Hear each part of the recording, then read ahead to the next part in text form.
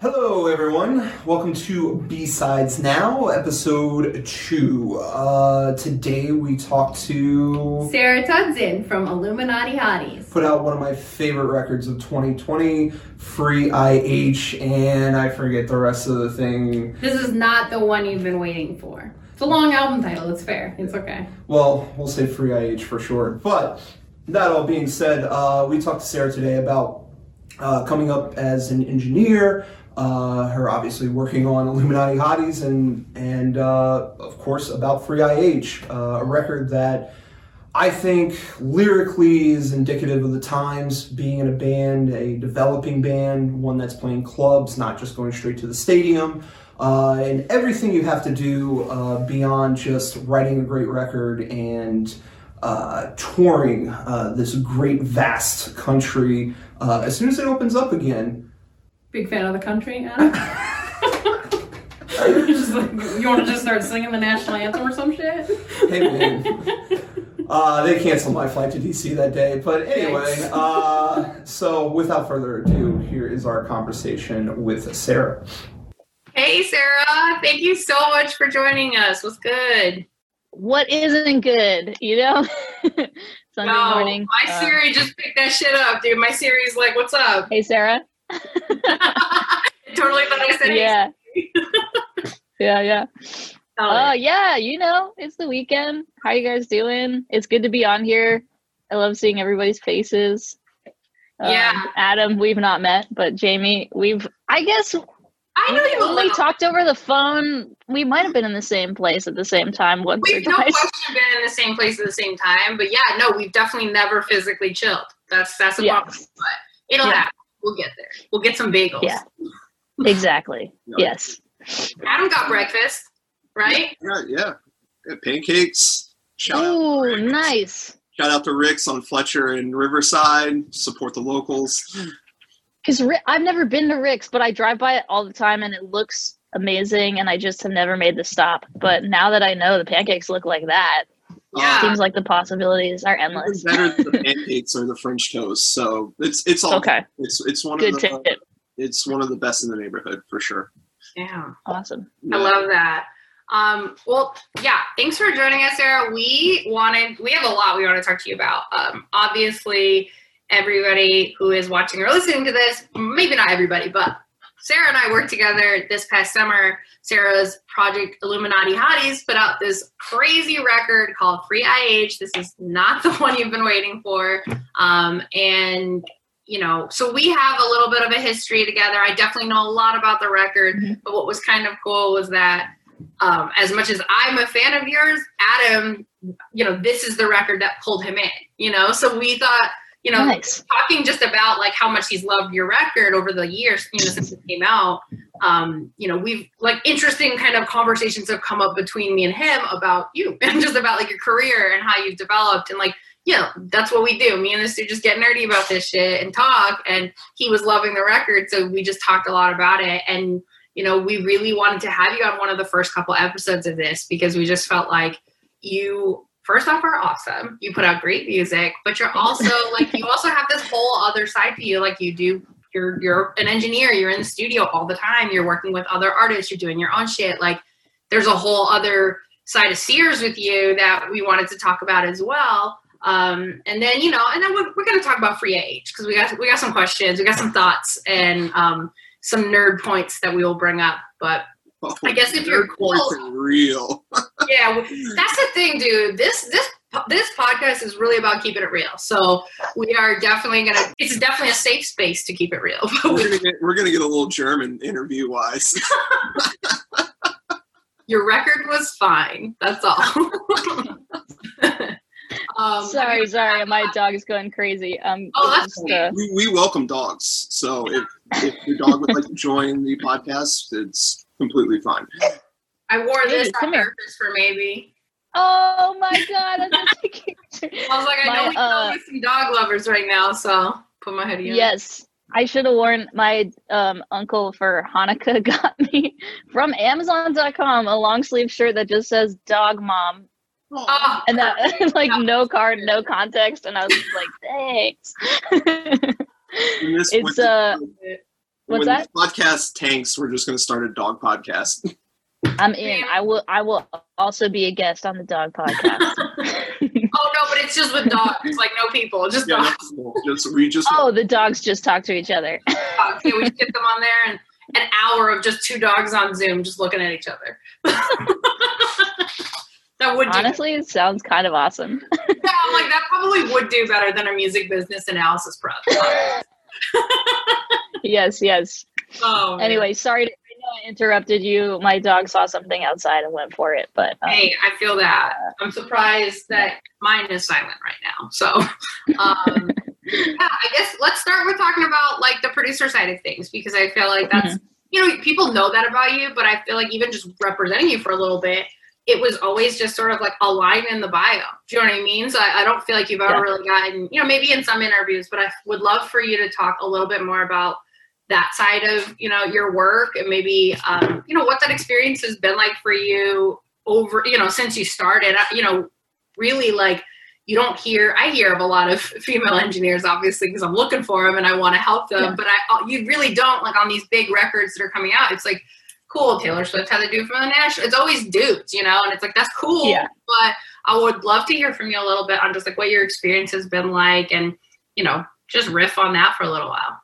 Totally. Yeah. I mean, I went to college for music and I started studying production and engineering after I realized I didn't want to spend all day alone in a drum practice room. For some reason that drove me crazy. And I was like, I gotta figure something else out. And I realized that there was this sort of production side of things, which it never like occurred to me as a kid that there were producers and engineers. For some reason, it was like, you're the artist or you're the manager, or like the two thing. I just was unaware. And then I went to school and they had this great studio program. And so I got into that. And then after that, I was like a runner for a very brief amount of time at this big major label studio. It was awful. It was like the worst 3 months of my life. I like didn't sleep. I was like totally in like the fourth dimension of reality, like not understanding time or health or anything.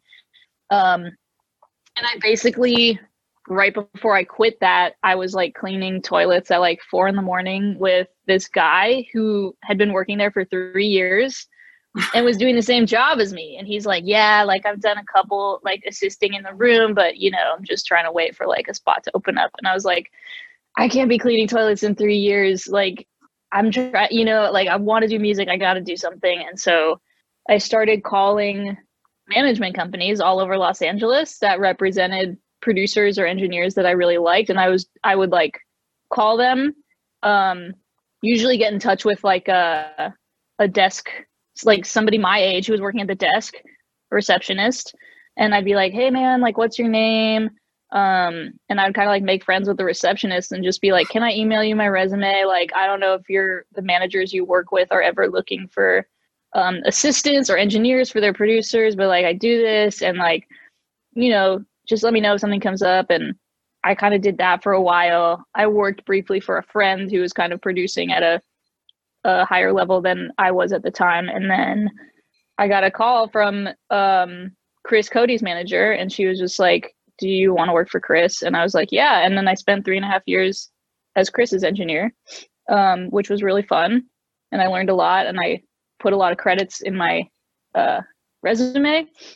And all the while was just like sort of recording any band that I could convince to let me record them. And it was huge to have, Chris as a mentor and also as studio space. I mean, when he wasn't there, I was in there at nights and the weekends, just kind of like recording whatever I wanted, recording my own stuff, recording friends' stuff, mixing stuff, producing stuff, whatever.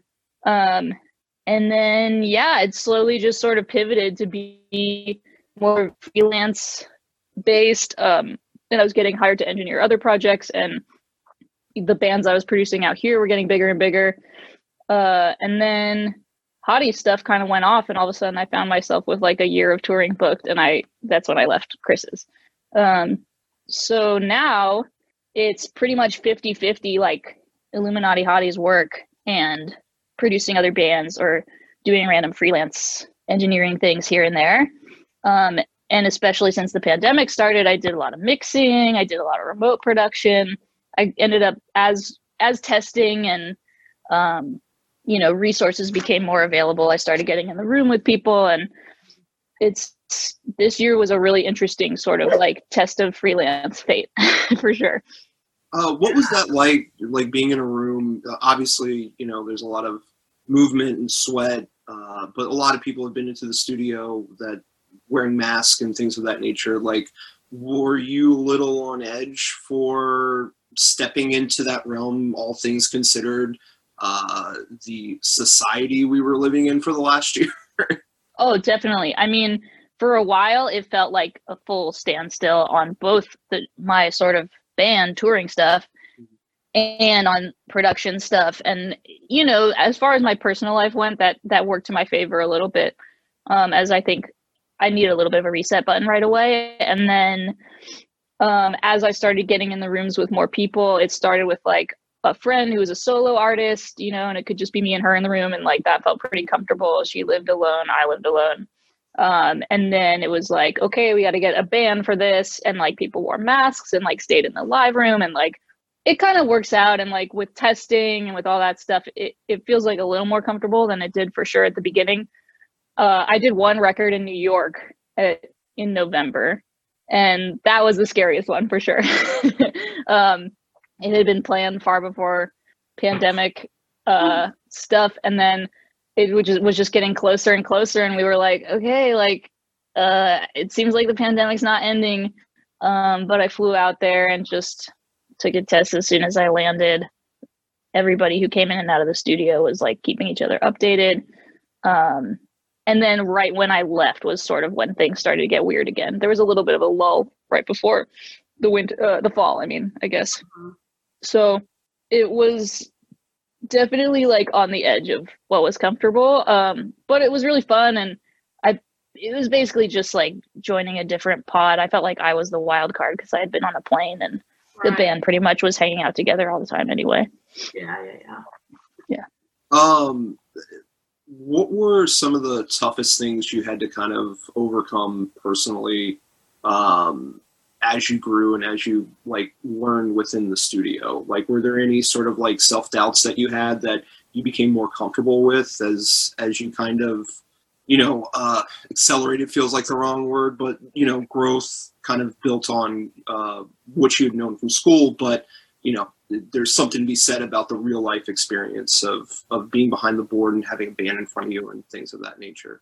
Definitely. I mean, I think that like all people in creative fields, like every single new project I do, I'm like, I'm not good enough to make this record. Like, there's just like every single time I'm like all pumped that somebody hired me, and then I like think about it and I'm like, what? I don't know if they want, like, I don't think I can, do what they really want me to do. Like, and I kind of definitely have huge imposter syndrome constantly before a project starts, and then often right as it's about to close up. It's kind of like, it's hard to sort of like keep your head straight, and like, especially as a producer, I think artists are allowed to go through those psychological paces of like, I don't know if I can do this. I don't know if I even remember how to play the guitar, like blah, blah, blah. And often rely on a producer to be like, no, it's cool. Like, you can, you're great. And I feel confident in being able to do that once, when I'm like in the room and everything's happening. I feel totally comfortable in my musical abilities or taste or whatever people are looking for in a producer. But definitely right before and like right at the end of projects, I'm sort of like, oh man, this band made the biggest mistake they're ever gonna make. You know what I mean? And I don't know. I mean, I think a lot of creative people feel like that, where it's just sort of like, how did I get chosen to do this and why? And, luckily our reputations precede ourselves, and we do have the skills built up, and we do have the knowledge, and hopefully we're doing projects that like stretch our limits a little bit. But, I mean, so far, by the time everything is actually turned in, I usually feel pretty proud of what happened. I guess also just sort of like, well, Jamie was saying earlier, that there's not a lot of non-men or female engineers floating around, and that's definitely getting better. And like, you know, every single day I meet new people who aren't men who are making amazing music. But I think historically women are not treated as the technicians on a project, and so it feels so special every time you like run into someone who is doing that stuff who's not a man. And I also think that a lot of non-men and women who are great producers feel like they have to be the artist too. Like I meet a lot of women who mostly are doing artist stuff, and then they send you demos and you're like, you're an incredible producer. Like what, like, it's awesome that you're looking for more help, but it seems like you totally know what you're doing and you could make this record on your own, you know? And I think that sometimes those artists are afraid to like step out of their box and like offer their skills as a producer also. That was kind of flowing into, I feel like this question is cheap, but I also feel cheap if I don't ask it. But you know, obviously less female engineers. I mean, off the top of my head, the only one I can really think of, and I feel like I'm about to butcher her name, is Heba or Heba. She does a lot of mastering. Oh yeah. Yeah, Heba's amazing. Yeah, incredible work. She's mastered a bunch of artists that I've worked with. And like, what are some of, could you or would you be willing to talk on, and maybe there isn't any sort of negatives that have come with being a female in the studio, maybe a band walking in and being like, what's this lady know kind of thing? You know, is there still that sort of shittiness, which I would assume is out there, but you know, and on that, I don't know really where it's going.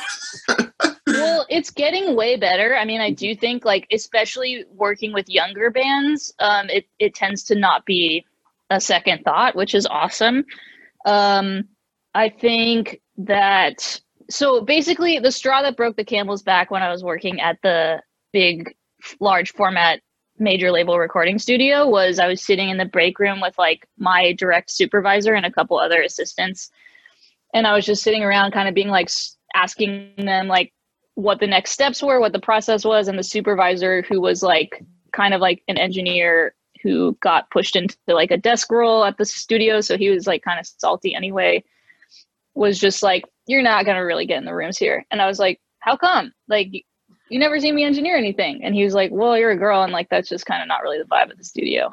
And I was like, oh, okay, but like, what if I'm I was like, well, it shouldn't really matter. And he's like, yeah, but you know, it kind of does. And so, I mean, I would be surprised if you got pushed up over like any of the other guys here, you know? And I was just like, all right. And I just didn't come into work the next day because I was like, I don't want to work for this guy. Like, I can find something else. And obviously all signs were pointing to that it was kind of a dead end anyway. But yeah, so that was really weird. And then I will say working for Chris was awesome. And he often was working with bands fronted by people who weren't men. And I think he just did a great job of fostering an environment that was like, your gender doesn't matter, and like it's music that matters, and it's just never a topic of discussion.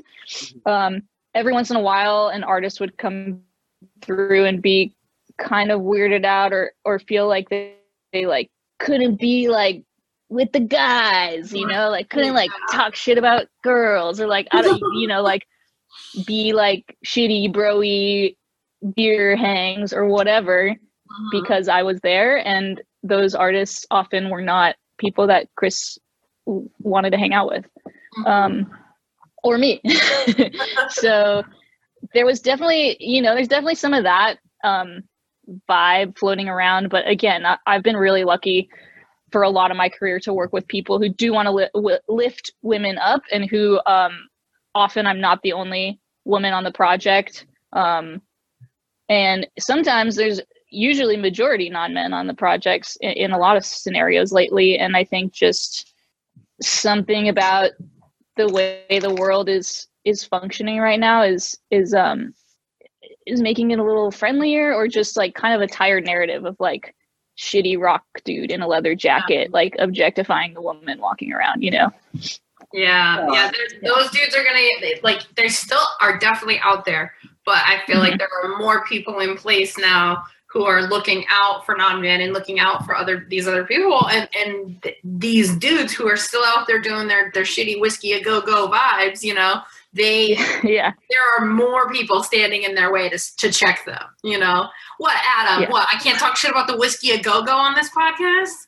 The whiskey a go, I can talk tons of shit about that place. That place sucks. Yeah, pay to play. I just think like shitty whiskey a go six band opener. Oh. Yeah. I mean, honestly, laugh to bring it up. That was rough. It's just a rough. Unfortunately, it's not just whiskey a go, dude. Like, you know, when I was first starting, I was pretty disheartened to see a lot of that misogyny coming from pop and from hip hop and from, you know, genres that I thought had really lifted women in a lot of ways. You know, like at that major label studio, there was a big artist in one of the room, and I walked out to the like kind of like hang couch area, and there's this like really cute girl sitting on a couch reading, and I was like, can I get you anything? And she's just like, no, I'm okay. And I was like, are you waiting for like to get in the room? Like, do you need me to like call one of the studios so they can let you in? And she's just like, oh no, like I'm just waiting out here for my boyfriend to be done. And she was just like sitting on the couch at 1 a.m. waiting around. And I was like, that's like, why can't she hang, you know? Right. Yeah. And that was a total pop session. I mean, that wasn't like, you know, whiskey a go guy. No. I used to work at major labels too, and like, I know the exact environment you're talking about. Like, like the roster that, you know, at the time that I worked there, it was all like pop and like, you know, urban, and then like a little bit of the like radio friendly rock stuff, you know. And it ran rampant in buildings like that. And it probably, I haven't, you know, just like you, I got out as soon as I could, and I haven't gone back. And you know, it could still be like that. It's probably still in a way, because that culture is something completely different. It's crazy. And it's like, I don't know if there are many people in those. Yeah, and there's also older men. Yeah, 100%. It's still run a lot by older men, and like a lot of producers are like 50-year-old white dudes. So it's not really in their benefit to like give women agency in their studio, you know? Yeah. Crazy. And they're surrounded by people just like them, so they all kind of like support one another in their shittiness. And it's just like, oh, okay, this is cool, I guess you guys are happy here. But it is kind of frustrating. It's definitely, I know that feeling, being around those kinds of people. And I will say, all that being said, there are amazing women who are engineers and who are producers and who are making great music in spite of all that. Or maybe that, you know, like I think there's a lot of women who are lucky that they don't have to deal with that, and they are lifted up by their studios and by the people around them and the artists that they work with.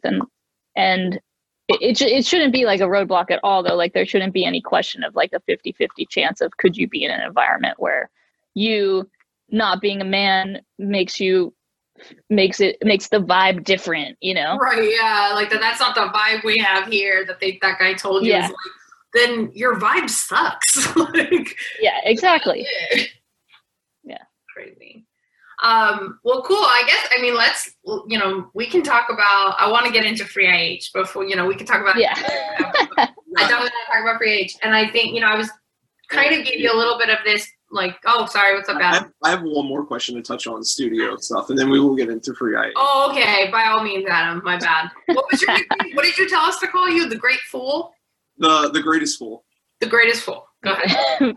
The greatest fool. No, I did have just one more question. You talked a little bit about that imposter syndrome, and you know, creatives kind of get in their own headspace. God knows I've worked with enough of them. I understand what you're talking about. For you, is it more stressful working on other people's music, or being in the studio and working on your own? And behind and in front of the console here. So I'm curious, before we get into the record, sorry, Jamie, to interrupt. No, you know, you put that down on our notes. That was a very good point. I'm glad you brought it up. Yeah. I think that it's pretty 50-50, honestly. I think it's just different reasons. You know, like I think that when I'm working with another band, it's like, oh my God, like why do I have the creative license over this person's project? Like whose idea was it to like trust me with this great music, you know? And that's just one side of the equation. And then definitely as an artist, it's just sort of like, I feel like sometimes you listen back to a song and you're like, wow, like I'm really proud of myself. I went for it. I accomplished what I was going for. I think it's going to go well. And sometimes you listen back and you're like, I am so full of shit. Like I've never written this song in my life. Like this sucks. Everything sounds crazy. Like, so there's a little bit of both, just for different reasons, I would say. Nice. Did you feel that way when you made Free IH? Yes, 100%. I mean, especially because that one was made so quickly in such a weird vacuum for such a specific reason that I got to the end of it and I was like, this might be the end of the band. I'm like, I could put this out and people will be like, this is crazy. I don't care what this band puts out next. Yeah, I love that. And you were in the middle of working on other stuff when this kind of hit you. So yeah, I can understand that, you know, it kind of just had to come out of you. And at the end of it, just looking back, being like, what the fuck? Like, what did I think? Yeah, exactly. It was very much that feeling of like, I remember sending it to my managers and just being like, does this sound like an album? And then when they like, was their reaction pretty immediately like, whoa, like Sarah, wow, this is incredible? Or like, how did you feel like before and after sending it? You know, once you got that, did you ever get to a point where you were like, yeah, actually this is pretty dope? Yeah, I think for that one, it was just moving so quickly that it really took me until I had all the masters back in sequence, and being able to listen to everything like without touching it, you know, like I try and like listen to stuff with my screen off a lot, because otherwise I'll just like move all the faders around on Pro Tools and like make changes that don't matter. And so the first time for Free IH where I was like, okay, I think this could be really cool, was hearing everything back in sequence without being able to change anything. Yeah, exactly. Yeah, with your hands like handcuffed behind a chair.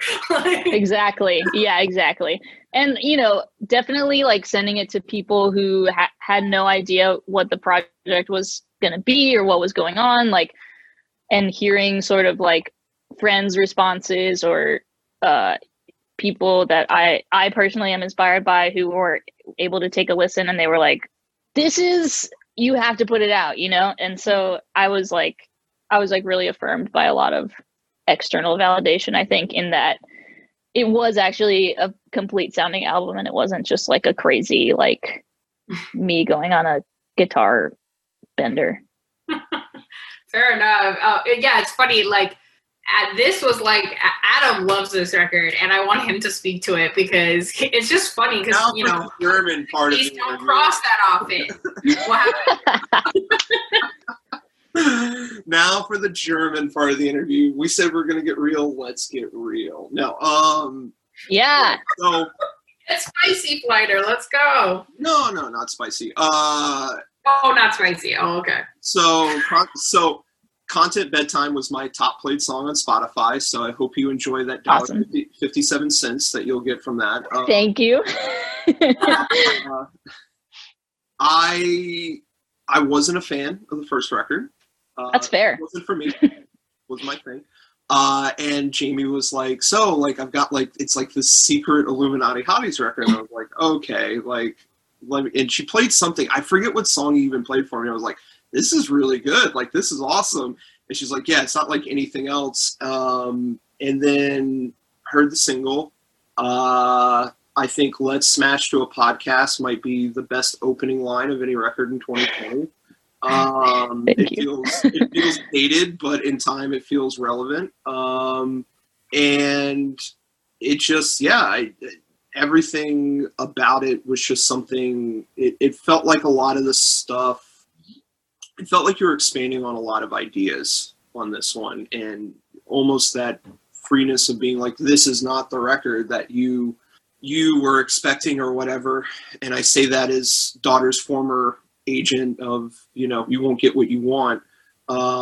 It's interesting when a band sort of like, or any artist sort of evolves their sound. And I think the big thing I looked at it like the first Cloud Nothings record didn't do anything for me, but then they did something really dark and heavy while maintaining some of the pop sensibilities that they had on the first record with Attack on Memory. And that one really captured me. And I've liked records here and there, you know, from them sort of moving forward. So I guess my big question is, you know, was there a mindset to be like, this specifically will not be the Illuminati Hotties record? Like, this is the headspace I'm in. I'm almost going to be reckless and just make this crazy fucking record. But there's still some sensibilities from your past work that are present within the record itself. Does that sound German enough for you? Yeah. Okay, awesome. Yes, that was perfectly German. No, I that's exactly what it was kind of giving myself the space to like not have it be. Yeah, I kind of like was able to do the sophomore slump of an album without really like putting all my money on the sophomore slump, and that was really exciting, and I got to try out a lot of stuff that was just like inspired by music that I love that maybe definitely didn't fit into the first record, maybe didn't even fit into what I was already working on, but was something I would love to try, you know, like more sampley drum loopy stuff, more like effects. Like every single song on that album has guitar tracks where it's just my amp totally cranked, no pedals, like Black Flag style, like pure amp distortion as the tone, which I've always wanted to do and never really found like the right place to make that work in other Hottie stuff. Going like lyrically kind of like really stretching, melodically kind of like losing melody in places and doing more like you know, just like rhythmic stuff was really exciting and really fun, and a place that I might not have gotten if I was just making what would be a huge rollout full US campaign, whatever, like, you know, IH2 record. So yeah, there was a lot of that, just like having more freedom of expression because there was like less pressure in a way. Was there any point that you felt like you were going to release it under a different moniker because you didn't feel like maybe this is the record I want to put this project's name on and maybe it should be something different? Yeah, I constantly sort of play with that idea because I do think in general, a lot of my music that I write sort of feels like it comes from fully different corners of my brain, and I'm not always sure how to put it together on the same record or in the same universe as the first record or whatever. I couldn't do that because of the reason that it had to come out as Illuminati Hotties because of contractual stuff with leaving the previous label and going out as a self-released artist. So I couldn't change the name. And I don't know. I mean, I think that it allowed me to show a fully different side. And I think that one of the coolest things about Illuminati Hotties is it seems like there truly are no rules in a way that I haven't felt in other projects that I've played in. And it seems like I can still take fans from previous stuff and gain fans like yourself who didn't like or didn't know the previous stuff or it just wasn't your vibe. I can sort of like bring those people in too and kind of combine the worlds and like hope that both worlds follow me to the next project. Is it now expanding on your talent? Has that sort of seeped its way through to the real sophomore Illuminati Hotties record in any way? Has that sort of changed? Is there an effect to, I guess, people like me being like, oh, I didn't really like Lesser, but I really like this one. You're like, oh, maybe, okay, now I'm confident in those things that I've tried. Maybe I should sort of incorporate them. Or do you look at it like this is sort of a one-time experiment and doesn't fully represent the project that is Illuminati Hotties, and I'm going to do, I guess is a long-winded rant of, there's always that thing especially now, I feel like because the market is so saturated and there feels like a greater entitlement towards fans of a younger generation or a newer generation of just like, well, you write music for me, I pay you, this is what I want kind of thing. Would you feel that pressure to be like, wow, this was a bigger success than I thought it was going to be. Maybe I should incorporate these things kind of moving forward? Definitely. I mean, I wasn't expecting the response that I got from Free IH. I didn't expect to gain as many fans as I did. I didn't expect to appeal to a whole different universe and that it would work. I definitely had imposter syndrome in that too, where I was like, if I make a really hard, heavy album, are there going to be punks that are like, I heard the first record and like, she's not really punk, you know? Like I was really afraid of that. And I think that luckily people got on the bandwagon and were down with it. And the music spoke for itself, which was what I intended to happen, which was great. And I have been, you know, as I'm sort of turning in last little bits of this next EP3, having a little bit of that anxiety of like, okay, I open up this new can of worms, this sound that like really appeals to a whole new fan base. And also I'm going backwards in time to stuff that I wrote far before Free IH and finishing those tracks, putting them all on an album because I think they're good and I think that they deserve to be heard, but it does feel a little like weirdly time machine, like retroactive. And I think I've grown as a producer and a writer. I will say though that Free IH didn't come fully out of left field in that there is stuff that will be on LP3 that's like, was me sort of already starting to stretch what I knew how to play on guitar and like what I was liking hearing in other bands and stuff like that. So I do think some of those songs hint at the same chaos that Free IH had. It doesn't go pedal to the metal in the same way. And it has a lot more pop sensibility and elements that Kiss Your Frenemies maybe started to peel away at. So yeah, I definitely have a little bit of anxiousness of like, not sure that I brought enough of Free IH into the new album because it kind of happened after the timeline is all warped. Right. That being said, I think that there's a lot of pieces in that older music that was pointed towards what ended up being Free IH, and so maybe it might bridge the gap a little bit in a cool way. Cool. Yeah, I mean, I think it will. I don't know. I'm excited to hear what you do next, dude. I feel like if anything, it just shows that you can try anything you want and it's going to all fit into the universe you've built for yourself. So it's pretty cool to see. And I feel like there's definitely not a lot of comparable artists or bands out there that are taking those kinds of risks now of all times too. It's like people are, falling back on what works instead of just stepping out of their comfort zones like you did. And I think, the imposter syndrome thing is so relatable, but the funny thing about it is like, it's literally, I think as I grow up, I realize like it's literally never going to go away. Like it's just always a part. The older I get, I think like, oh yeah, well when I'm older, I'm not going to feel like I don't know what I'm doing. Are you kidding me? Like the way you talked about that, like that's how I felt when your managers called me to work on Free IH. I was like, me? Me? You want me? It was crazy. So I definitely understand that. And I think however you infuse that into the next record is going to be dope.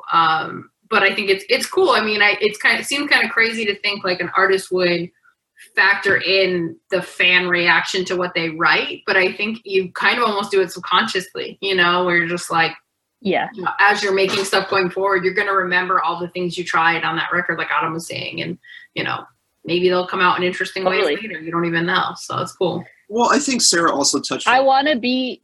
Sorry, go ahead, Adam. I was going to say, I think you also touched on the fact of like, I didn't think this was going to work, and then it did, and it got a good response, and not necessarily putting the that pressure from the fan base, but I feel from what I was hearing was I tried something that I thought wouldn't have worked, and it just was what it was, and it did work, which builds confidence that I can bring that sort of element into future things that I'm writing, and not necessarily for the German like me to be like, wow, I really hope Adam likes this next one. I gotta make sure it's aggressive, because everybody's taste in music is quite different. I think that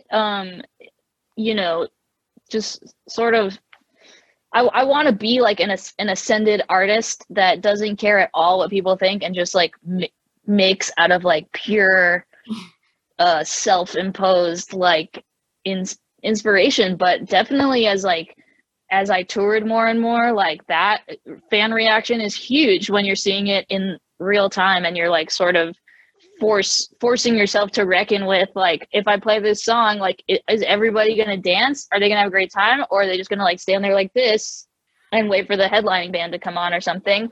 Like, I think that all artists have the fan in the back of their mind, and it's in some cases a good idea to factor in like what you think is going to work. But in a lot of cases, you know, I try and drop that as much as possible because we don't know what's going to work. You know what I mean? Right. Like there's just no way to know. And there's no way to, I think we can try and predict like what is an undeniable hit. And more often than not, though, there's always going to be somebody who comes out of left field who's just totally changing the game. And then that's the person that everybody tries to emulate, you know, for the next 5 years. Yeah. And then it gets tired and then something else happens. So I don't know. I mean, I definitely wish I could let go of the fan in the back of my mind a little more, but I do want to make music that's commercially acceptable. And like, if I didn't, then Free IH could have been 60 minutes of noise, and I would have loved to make that. But there's a part of my brain that just is like, has pop sensibility, and it's hard to fully let go of that. You know who would love that noise record? Is he next to me? I don't know where he is. No, you gotta point up. This guy. Yeah. This guy. Yeah, I mean, there's a track on Free IH called Free For All that's just, it's like a minute of noise and no input mixing sounds. And like when I first started Free IH, the sketch of it was like way more of that. And way less guitar and way more sort of like ambient noise rock kind of thing.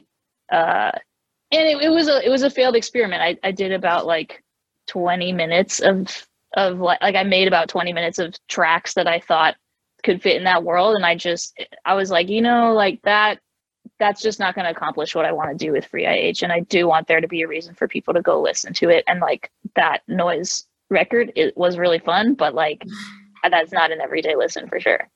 And I still am just trying to cut it and pay my rent, you know. I would just like the audience listening or watching this to know that there is a lost Illuminati Hotties noise record. Holy crap, yeah. There's another in the world. The one you didn't know that you didn't know that you Yeah.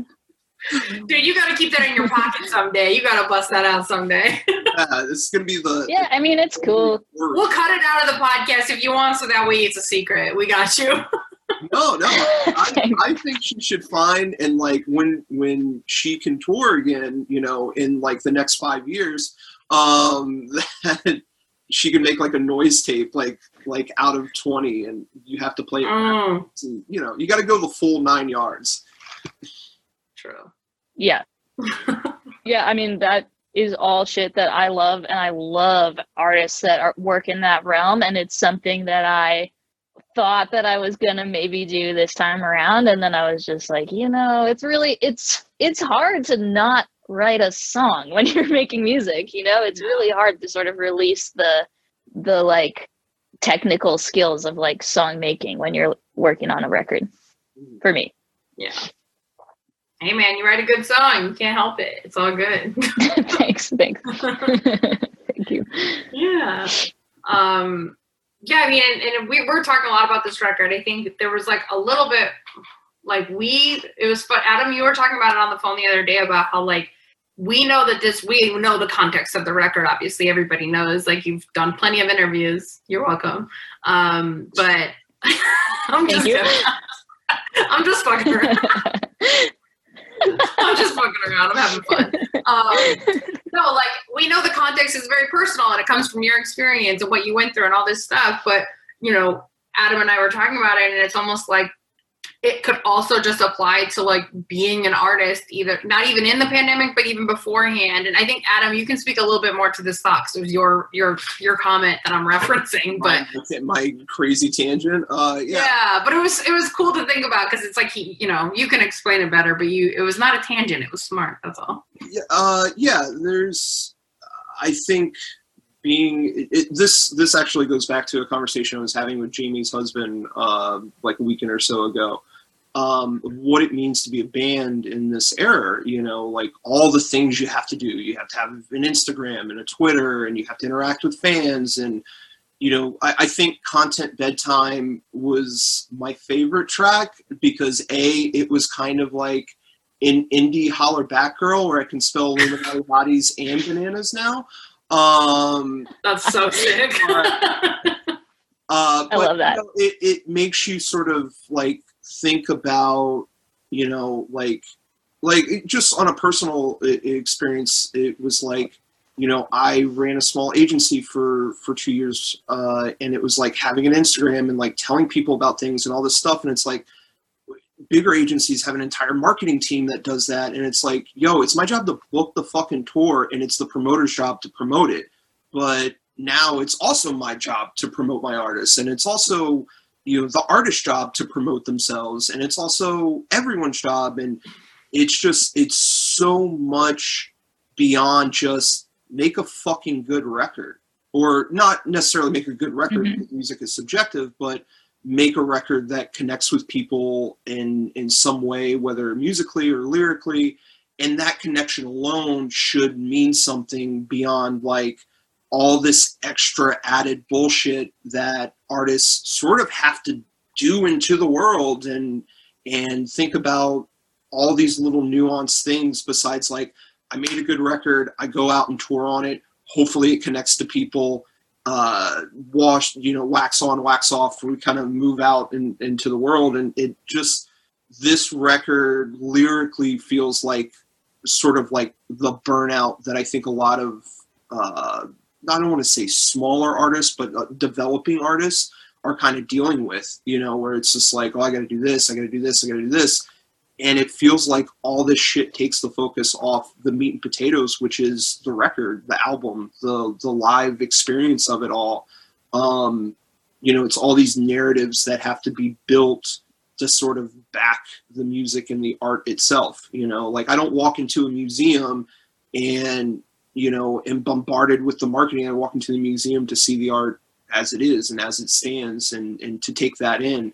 I watch a film to take in the art of it. I mean, we're obviously bombarded with that with late night, its own promotional gig, but there's just something about the way that I personally feel we have somewhat bastardized the process as to which being a band and being a modest mid-sized band, kind of coming up and getting to a point where success is a lot of different things to a lot of different people. And this record very much seemed to be that sort of scathing take on that. So maybe I'm wrong. Maybe I just ranted about nothing, but just kind of curious your thoughts.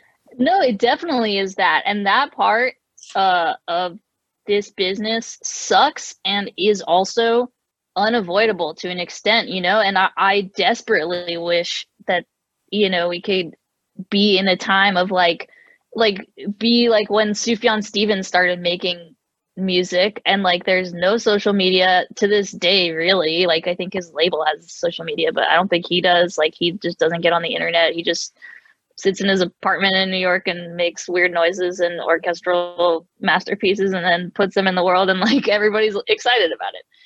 And that's awesome. And that's pure dog ear in the corner.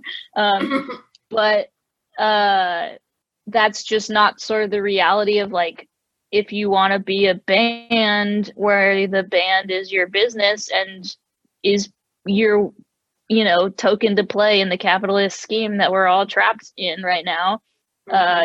You have to play the game. And I get that constantly from artists that I work with as a producer, where they're like, man, I wish it could always just be studio time. I want to just turn all my stuff off and not talk to managers, not talk to not be on Instagram, not be on Twitter or whatever. I just want to make music. How pure and exciting is that? And they're right. Mm-hmm. But especially now that touring is not a thing and might not be a thing for a little while, like you can't just subsist on being the band that tours 300 days out of the year and builds their fan base that way. There's other ways to access people. There's other ways to participate in this, you know, technological labyrinth we've built for ourselves, just as people and as businesses.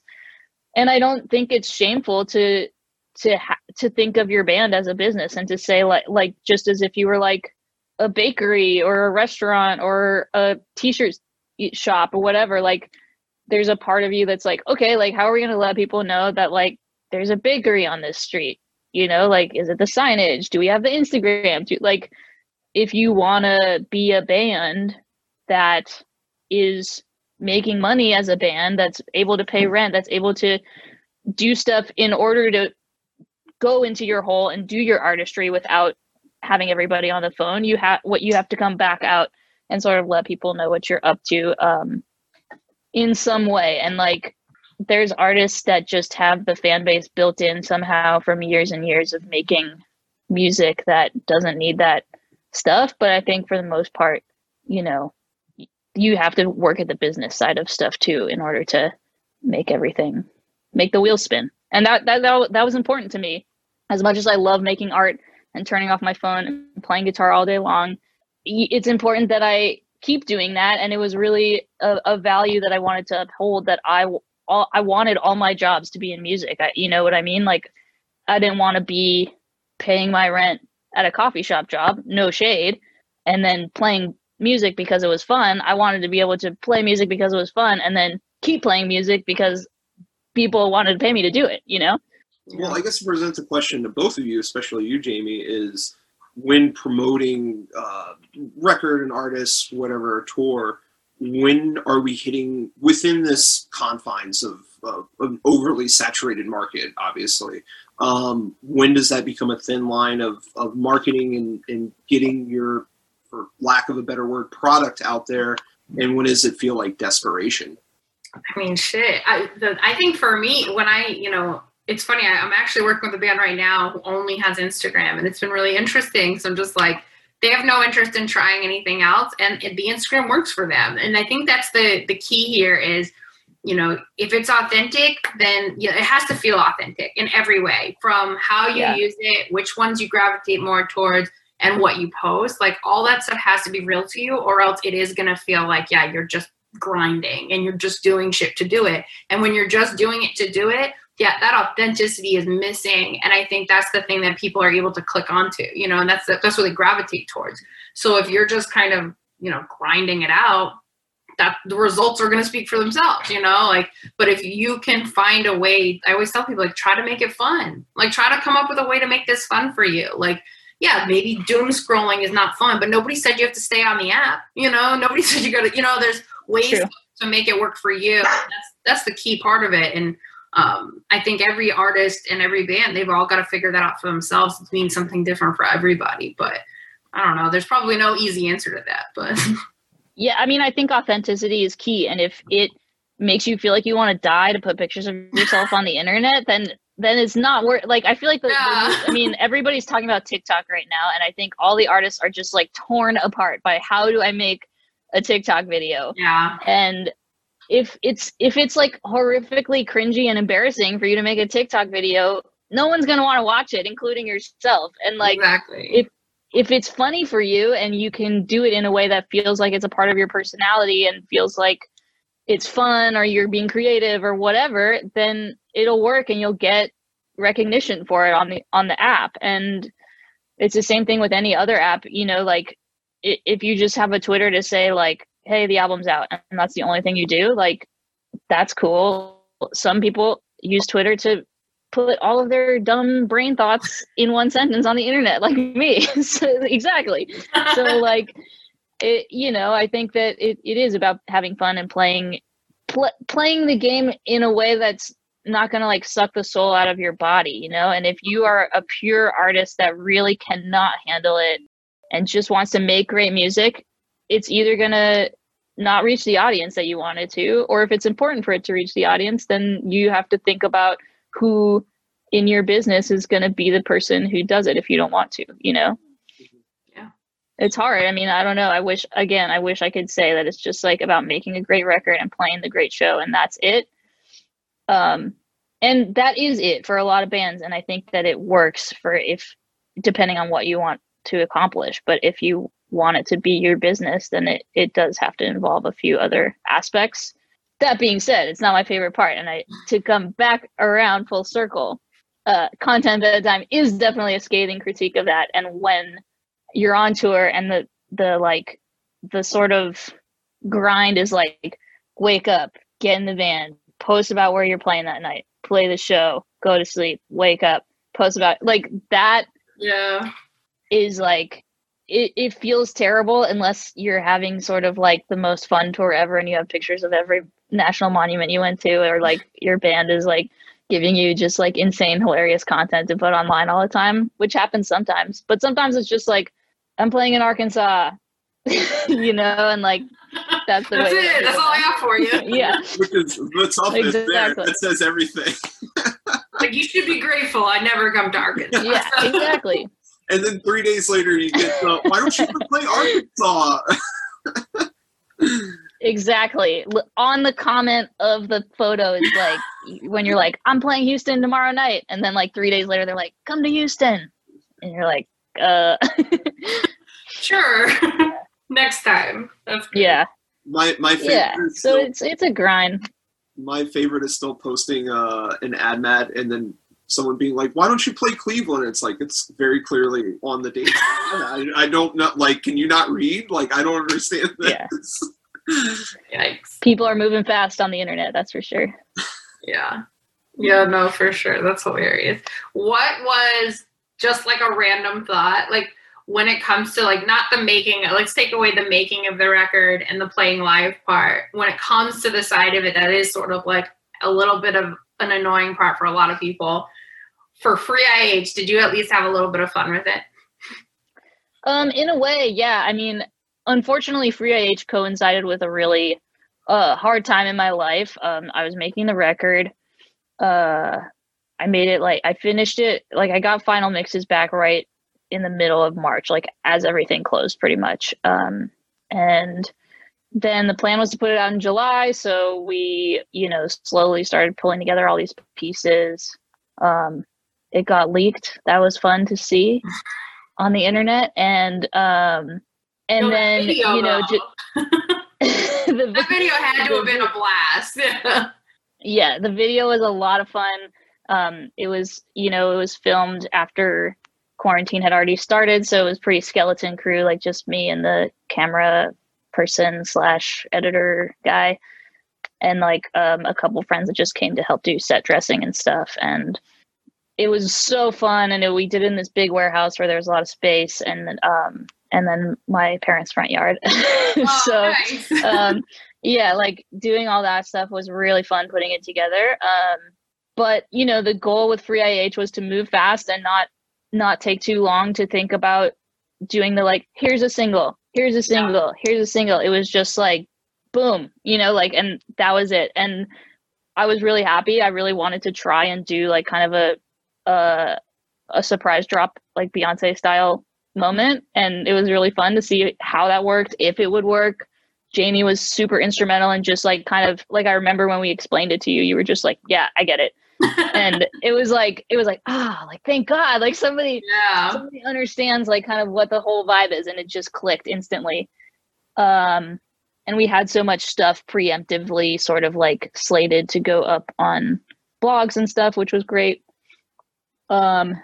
So weirdly, unfortunately, my mom passed away the night before Free IH came out. And it was I texted David and Tristan and I was like, I'm turning everything off, like you guys take care of it. And so I didn't really get to see the whatever you want to call it, like the feedback of the response to that record. And then I logged on a few weeks later after the dust had settled a little bit, just to kind of check it out and say hi and whatever. And it looked like it went great, and like that was awesome. But yeah, I definitely was just, my brain was not thinking about that stuff at all. And I just, the second things got really bad, I just fully ejected myself from the doom scroll. You got to, yeah, you have to, and I think it's a good reminder for other artists to hear that from you, like that even, you know, like someone like you where you're at in your career, like for a younger artist to hear that, like, yo, sometimes you do just got to step away from this shit, like, because this at the end of the day is not it, you know, like especially the part that happens here is definitely not it, you know, and that can always be left behind. Yeah, it must have been just like that's a crazy time. And then, I mean, the rest of the year, you know, normally you put out a record and you get to hit the road with it. And then so on top of all that, you're still just home. And that's just crazy. Yeah.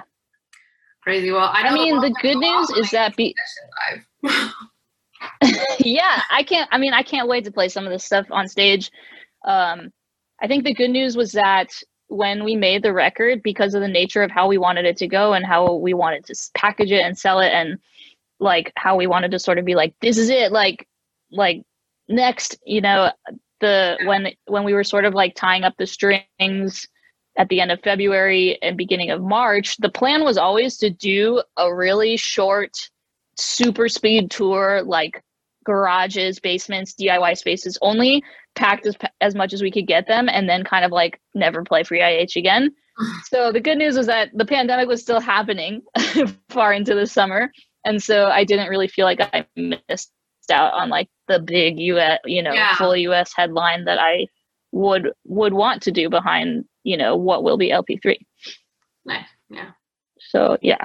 But yeah, it at the end of the day, you're right though, Jamie, in that it's not about what's on your phone, and the trick now is to find out how, as artists, do we get the validation we want or need, or the sort of like human response, you know, which you get from a live show, but you don't really get from a live stream or a Instagram post or whatever. Like that feels not even a fraction as impactful as like seeing people react in real time.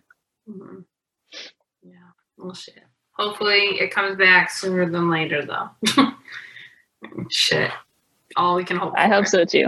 I think it's crazy though that you ready to put that vaccine in my blood.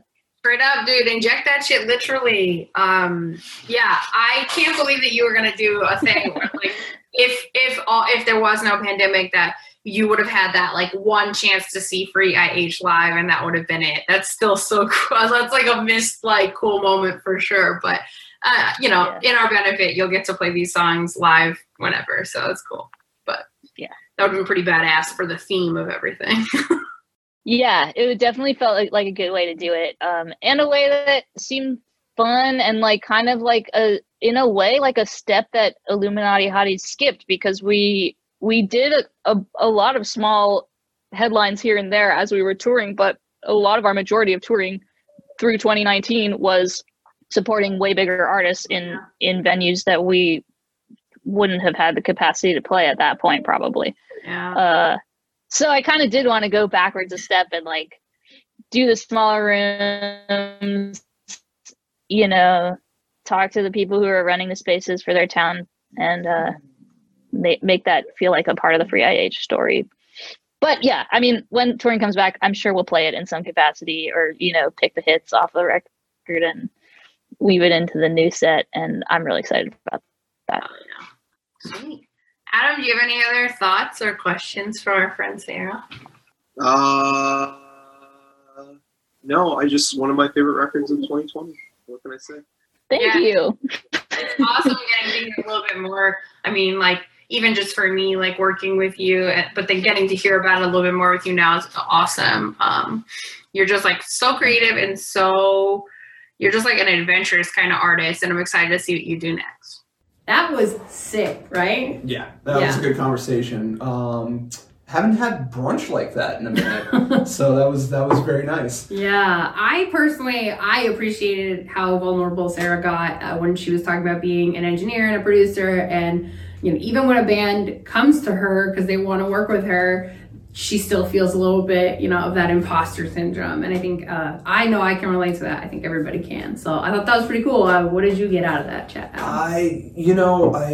The response to the question about her, you know, again, Content Bedtime, top song, but I think that's the most relatable to any band, especially in 2020 of all years, having to like kind of keep up with the rat race seems like the wrong word, but you know, it's a very saturated market out there. There's tons of bands trying to develop. There's tons of bands trying to get in front of other bands.